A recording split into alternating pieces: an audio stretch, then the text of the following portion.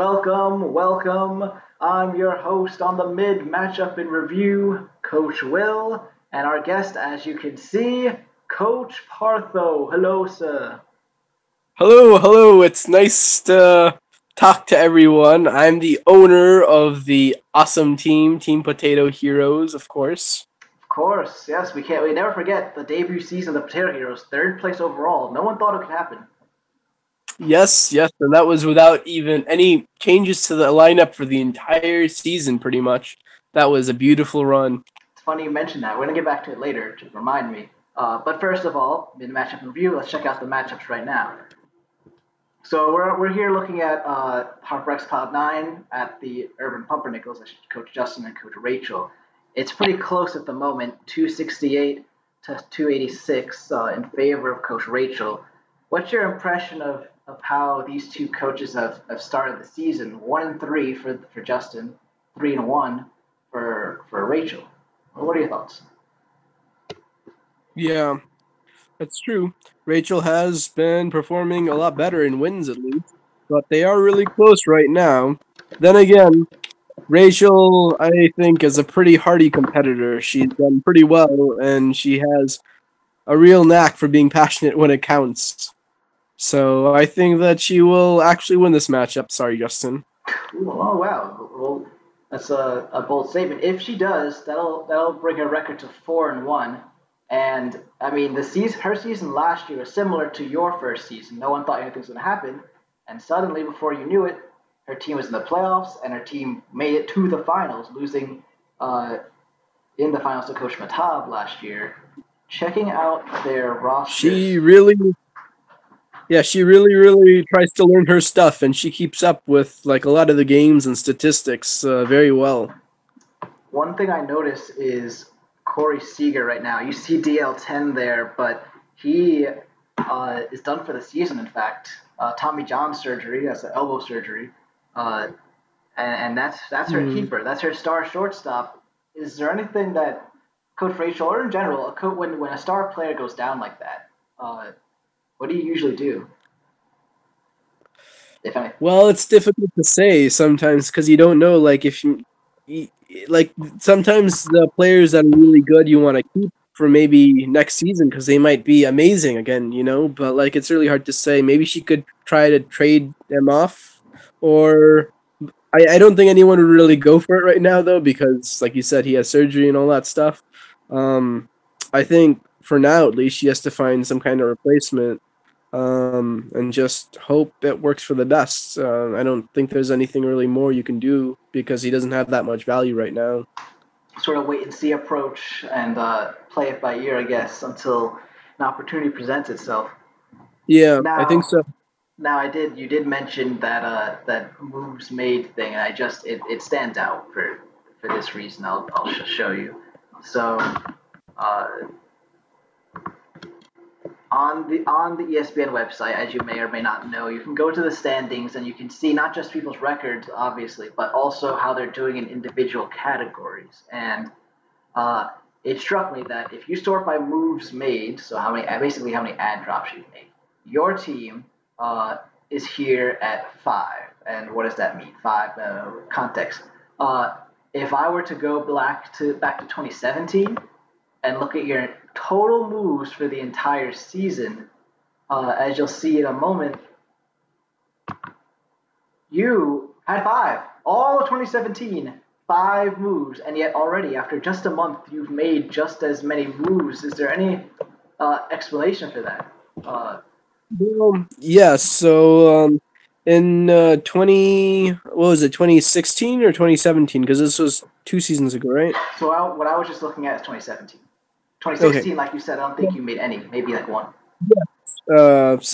Originally, my team had a policy of laissez faire, and that worked really well for me. My first season, my team performed splendidly without any involvement, really, from me, which is very admirable. And trying to continue on that policy in 2017, we had a go of it, but I think some of the potatoes went a little bad over the course of the season. So we are trying to change things up a little bit more now. I see. keeping up with regular weekly changes on and off. Still not maybe as much as many other teams are, though. But we're trying to have a good mix of the original laissez-faire spirit of the Team Potato Heroes, as well as trying to bring in maybe a component of like a regular watch, like at the very least, like keeping up with things, even if I'm not actively changing things, but also trying to not change too much, if that makes sense. Right, sort of being aware. Like even in the off season, we saw that you made a trade. It's not often that Potato Heroes may have made one or two trades last year. I don't know if they made any in 2016, but an off season Yeah. trade for I believe Max Scherzer it was. Yes, yes.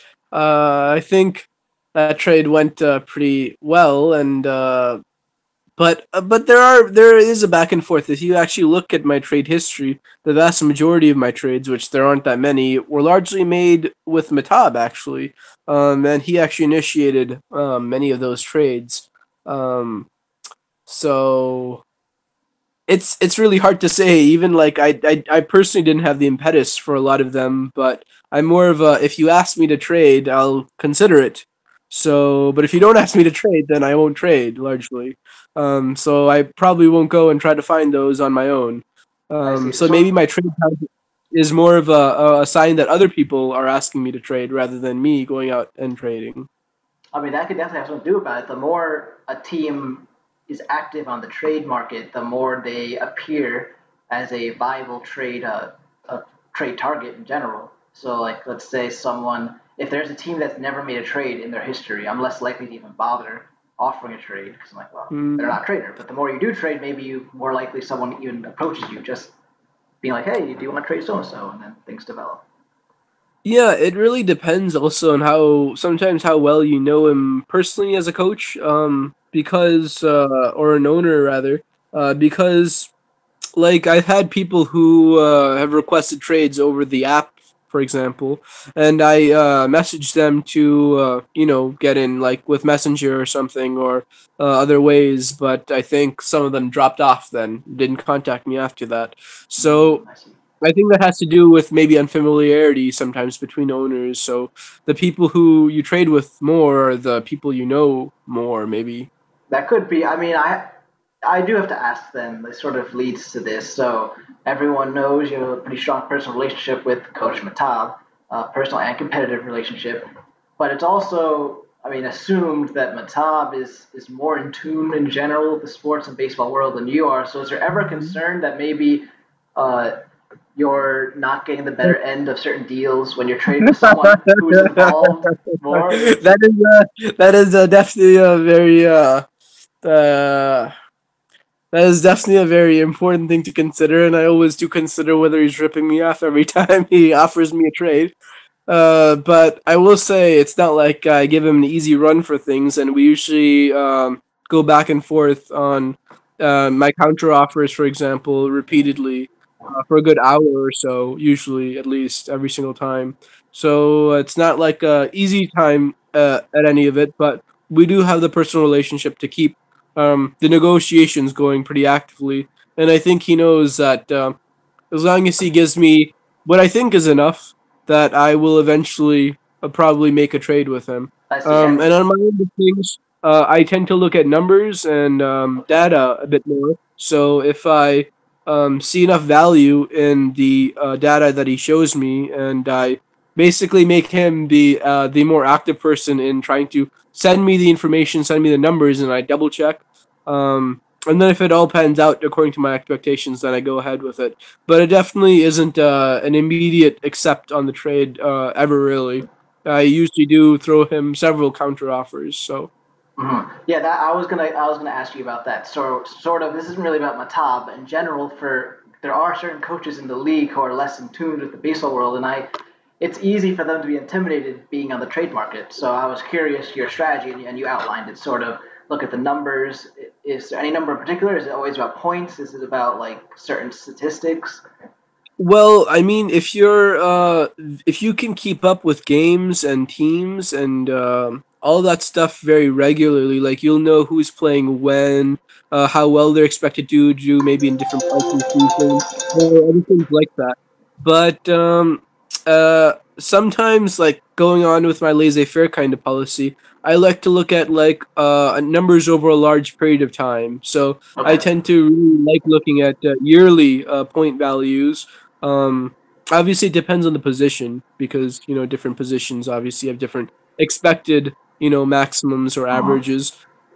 But I do like to look at yearly averages, and then from not just this year, what they've scored, but even last year, the year before that, and try to see if there's a general trend, see how old they are, if they're maybe a little too old or something, other things like that.